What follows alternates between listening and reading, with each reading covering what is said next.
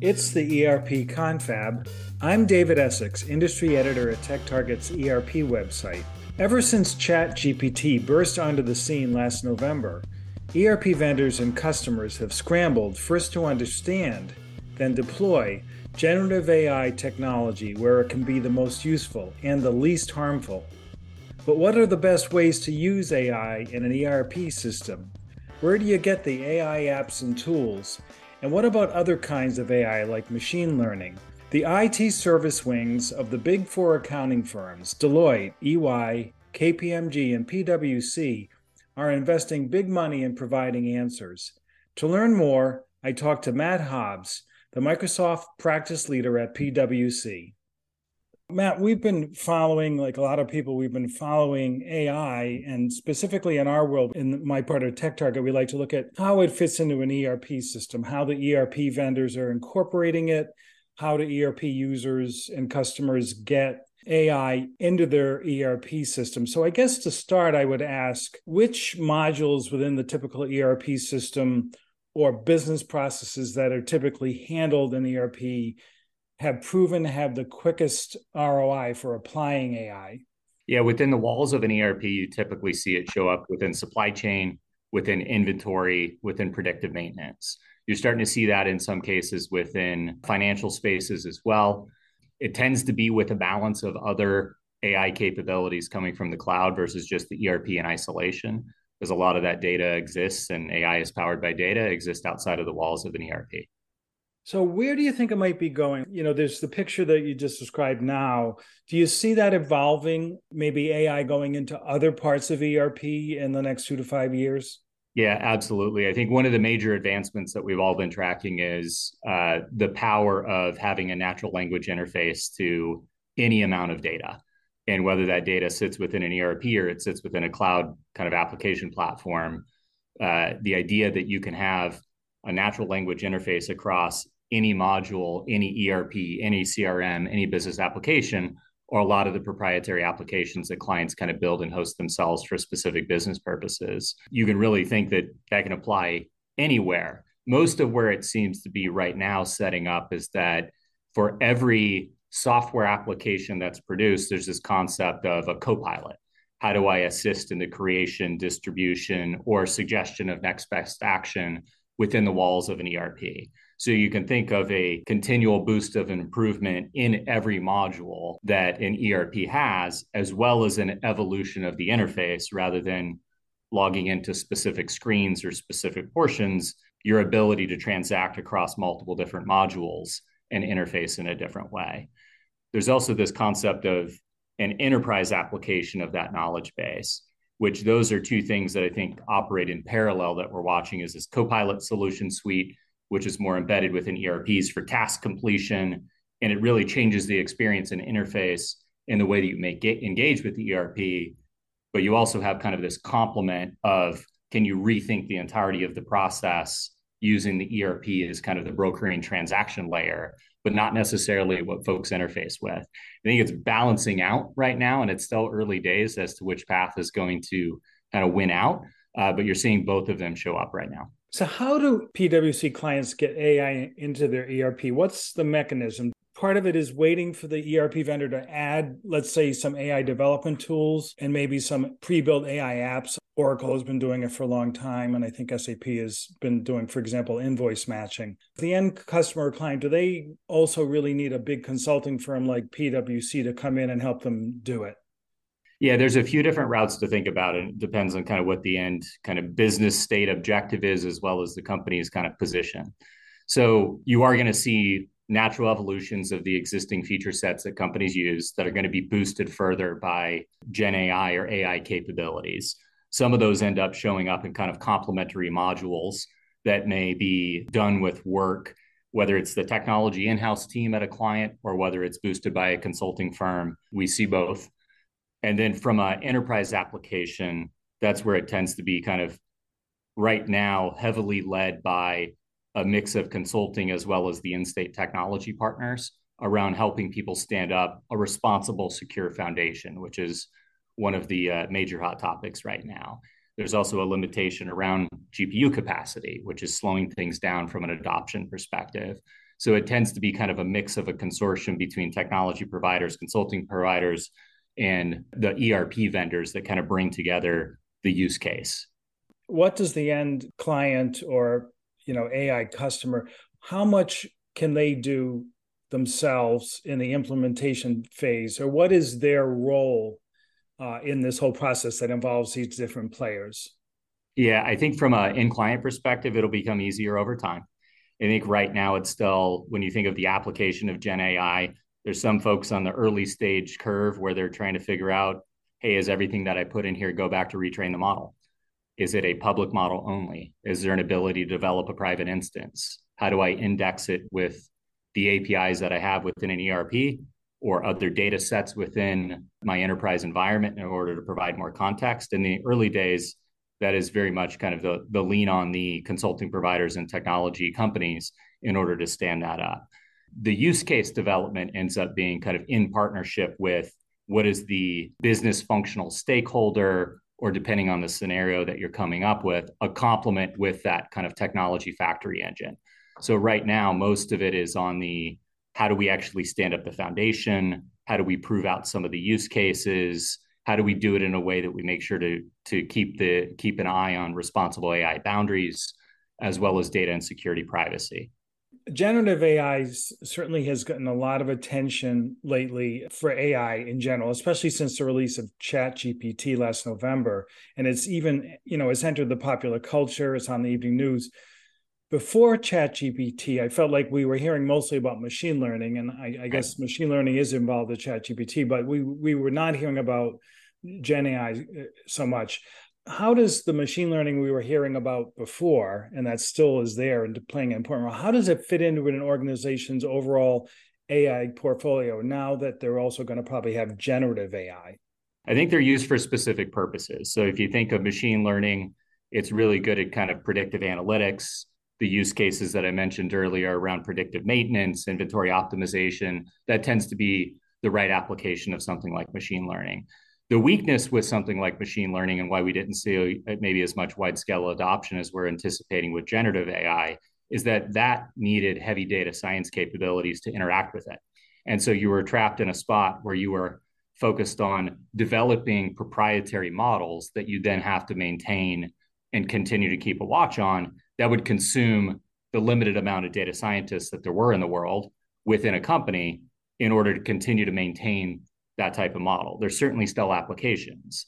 When you look at something like ChatGPT, OpenAI's release of ChatGPT that you mentioned in November, that is a large language model essentially as a platform. So you're now interfacing natural language interface, anyone in the world, the great equalizer can interface with the same amount of knowledge. And that knowledge is accessible through that interface to everyone to the same degree. So the application of that is more widespread. You can also see the imagination of folks are taking off around the possibilities based on what they see through that direct interaction. There's still going to be instances that we would anticipate that you're going to have to fine tune or adapt that large language model for specific purposes, but less so than you had in kind of the machine learning type of approach that would consume a vast amount of data science capabilities. So among its many roles, PwC is an AI service provider. I think that's actually something you call yourself for this, for part of your offerings. So what does it really mean to be an AI service provider? What is PwC's role in AI versus what a client might do on its own, or what it might get from another vendor like ERP vendor or a cloud service provider? It's a fast-moving space, especially right now. In that fast-moving space, you can think of the role that we play as both to advise clients, which is our history and the advisory capability. We also build AI models or solutions, application development for clients to meet their specific needs. In some cases, we also go as far as productizing capability sets where we've built a very specific model that helps to solve a particular business problem. So in some cases, we're providing the technology as a product. In some cases, we are advising clients or building it for them. And in other cases, we're working closely with the alliance partners in order to deploy their technology to meet a client's outcome. PwC also offers something called the Responsible AI Framework, which I read about online. It's intended to help clients with governance, fairness, transparency, and explainability issues of OpenAI's generative AI, as well as confidentiality and security of data issues. What is that framework exactly? Is it like a set of best practices, or does it go beyond that? So it's a set of expectations and best practices. Something we're very proud of is, this was something that we released long before, anything that's been in the current news around AI right now. So going back to 2017, we were deeply involved in kind of what does the responsible AI framework need to look like. That is things like you mentioned around kind of how do you actually build a model that you can make sure that you're preventing or limiting bias in a model? How are you indexing specific types of data? How are you keeping that data private? How are you meeting regulatory expectations? As well as how are you making sure that you do things like keep a human in the loop in those processes and steps? So it's a set of best practices, it's a corresponding framework, as well as kind of it dives into how do you specifically configure AI so that you build that into the fabric of the technology that you're going to leverage. Companies often try to reassure workers who are worried about losing their jobs to AI that letting the AI handle the more rote or repetitive parts of their job will free them up for more creative or value-adding work. And I've heard this a lot of times, and I have to say, I'm always pretty skeptical because it sounds like something that's easy to say now, but would be really hard to pull off when the time comes. It seems like it would really require a lot of retraining and upskilling for most employees, and maybe some re-engineering of the business for them to do these other kinds of jobs and have the AI handling some of the work that they used to do. What do you think, from the PwC point of view, what does it mean to say people might be freed to do more creative work? What would that be, let's say, for an HR manager or a procurement manager or an auditor at PwC? Because I know you're applying a lot of this technology internally. So I think you can look at the application of any technology in history having probably the same concern, which is what does this actually mean for the current work that I'm delivering and where I'm spending the bulk of my time? And if you look at any activity, whether it's a talent manager within HR, the amount of time that's spent doing documentation versus doing the primary role, which is engaging with employees, understanding their career, concerns, objectives, and being a mentor and supporter, they'd probably tell you the vast majority of their time is spent doing documentation, creating onboarding letters, creating offer letters, creating review documentation to help to support something or document something. That's not why someone enters the profession of HR. That's not why someone enters the profession of being a salesperson. You don't want to be a salesperson to do documentation around the meetings that you have. You want to have the meetings, you want to drive energy. So if you think of the primary role of the individual in every type of function, the reason, the purpose why someone picked that profession or drove the career to that profession isn't to do the things that something like Gen AI or AI can replace. Now, in mass, you're certainly going to see instances where, especially in the call center and the support center application right now, where a lot of that is based also on customer choice. Do people want to call a call center and have a conversation, or do they want to engage and send a text response and say, this is what I need, and you get more of an immediate response? So that's where you're going to see more of the kind of job displacement, but it's going to be a shift. It's going to be a move, just like it has been with any other technology that's evolved. Do you have any process for helping your clients accomplish that? Do you give them advice on retraining employees and helping them shift to new ways of working?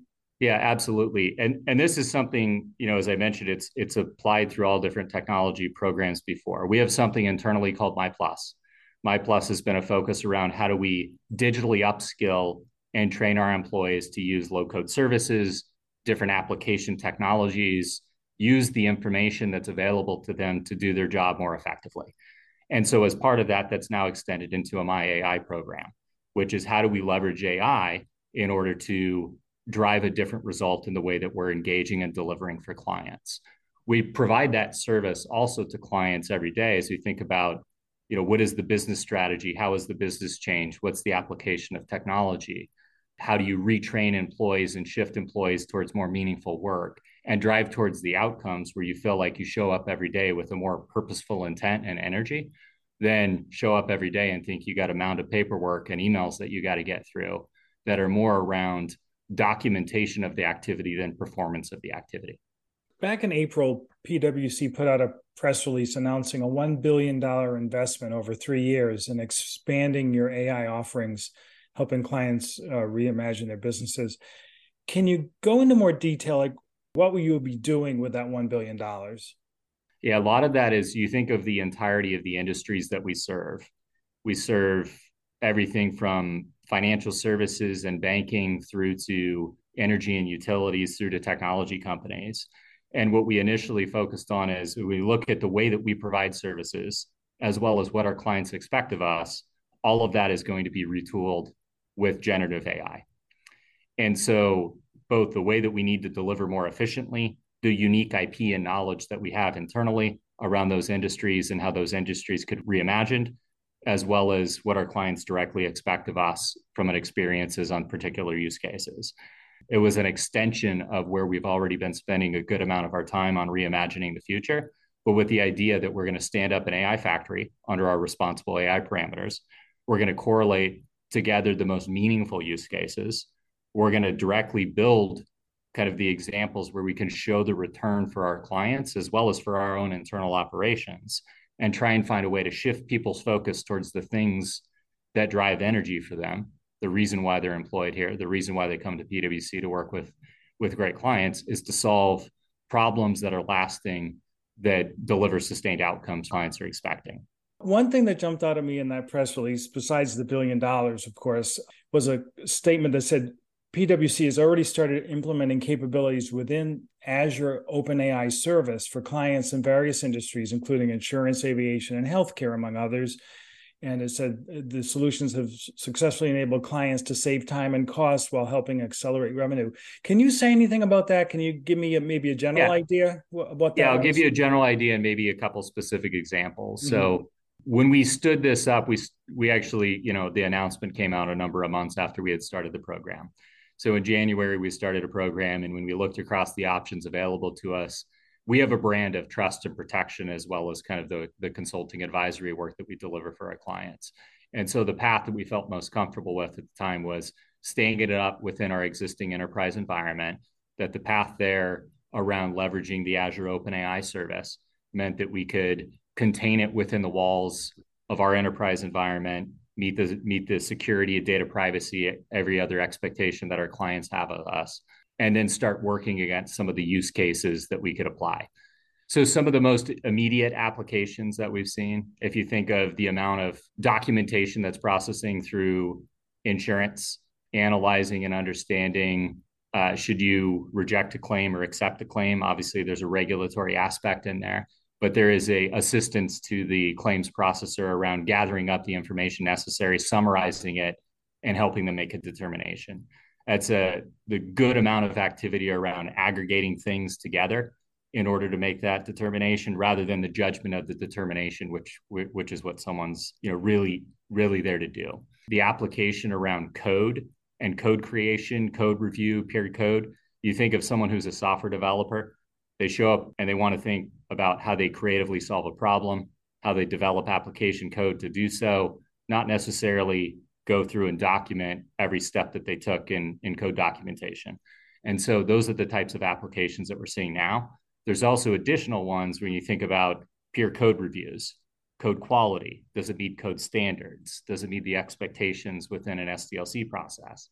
You think about the idea that you can run an SDLC process significantly boosted by what's available in GPT, where you're going to have, hey, here's the functional specs, here's the business outcomes. What are the user stories? What are the testing criteria? What's the synthetic data? Based on that synthetic data, what are the testing outcomes that we expect? And then can you publish it into my application development kind of testing criteria? Those are all steps that we're seeing now that you can see the immediate kind of application of getting people out of doing manual activities that are not necessarily what they feel like are the most valuable added aspects, and orienting them towards problem solving, value creation, and the creativity that they show up with energy about. PwC's work with Microsoft is a big part of your area of responsibility. I'm wondering if we can talk a little bit about, just drill down a little bit more into what it is that Microsoft offers in this field, the Azure OpenAI service. What we're seeing is, and this is across all business application suites, is the adaption and the availability of generative AI is going to be built across every business application. Particularly to the question around Microsoft, is they have the Azure OpenAI solution set. You're seeing that also evolve with things that they've released recently called the semantic kernel, where you can build your Azure OpenAI proprietary kind of application suite and then publish it to your other applications. The Copilot suite is more, I would equate it more to kind of a task oriented type of view, which is if I'm building a chatbot, how do I build a chatbot that is immediately boosted by GPT? How do I build call center IVR systems that are immediately boosted by GPT? And so this is where you're going to see the application take the embeddings of the OpenAI platform, ChatGPT, et cetera, and make it so that it has the context of the particular task in that application that's going to drive advancements. You're seeing that with M365 Copilot that's in private preview. You've seen that with the Power Application Suite. Where OpenAI, Azure OpenAI is different, is that's more of a thought around what is the enterprise application of AI? How do I actually build the capabilities that I can solve a particular use case and maybe build the application suite around that? And so there's two different kind of mental models around the way that we think about it. One is the application of something like Azure OpenAI is driving towards an enterprise big thinking, how do I retool the entirety of the process and leverage the capabilities kind of in the raw fabric that is Azure OpenAI. The Copilot solution suite is going to be more the applications that everyone's familiar with using today, an extension or an enhancement where you can leverage the GPT model to help build Power Apps without necessarily having, the same low-code specialist capabilities that someone who does it today does. Does that mean when you say not having the low-code capabilities, does that mean you could ask ChatGPT or whatever? I forget what it's called in Microsoft. It's not called ChatGPT, is it? There's Copilot solution suites. Yeah. So you think of in every one of those, you can go into I'll give you an example of, you can go into a Power Automate, which is a kind of automation builder, rather than going into Power Automate and saying, hey, who's my boss? If my boss sends me an email, send me a notification, to use a completely simple example. You can go into the natural language interface and say, build me a automation for when my boss sends me an email, it sends me a notification, and it builds the automation for you in real time. Then you can tweak and adjust that based on what you want it to do. So it gives you a boost. If you think about someone and the application is someone who has no knowledge or experience in building an application, you can jump in there into a natural language interface. You can ask for something, you can get a starting spot. And most folks, even if they don't have that experience, are good at troubleshooting. So that's why the co-pilot term is such a good term for it, is it's something that will get you started or something that will help you debug. That's kind of a nice segue into my last question, Matt, because I think the way you just described it as getting a boost is the way we editors at TechTarget have found it to be so far, or we're kind of hoping that's what it'll be. But I think we are struggling, like a lot of companies, with trying to figure out what generative AI will mean, but maybe more importantly, what it should mean. So I know it's really early and it's like, having a crystal ball, but do you have a sense yet or an idea about how it might really shake out and where it might land, where it might tend to be applied and be the most useful in a way that's complementary and not threatening, let's say a year down the road and maybe 3 or 4 years down the road? So it's hard to look super far out given how far it's moving or how fast it's moving. Mm-hmm. What I'd point to is you think of everything in your day where you're creating documentation, you're doing something that isn't inspired by your own vision or creativity. Like, you're the one who understands what you're trying to get done. So whether or not you're using a tool that's going to help you get there, like AI, or whether or not you're doing it kind of the old way and doing it on your own, you're still the owner of kind of that end state product. So the way that you hear Satya talk about it is a draft that is provided to you. The way that I think about it is it's something that kind of boosts every point of interaction and engagement. There is a lot of question out there around, how does it evolve in the future? When you think of the amount of AI generated content that's going to be created, how much of that is kind of raw AI generated content versus content that is kind of validated, refined, approved by humans and human creativity? There's still a lot of question. I think for the early days, it is a boost to take away the less interesting parts of what someone does. Well, Matt, this has been an interesting discussion, and I really appreciate your taking the time today. All right. I appreciate it. Thank you, David.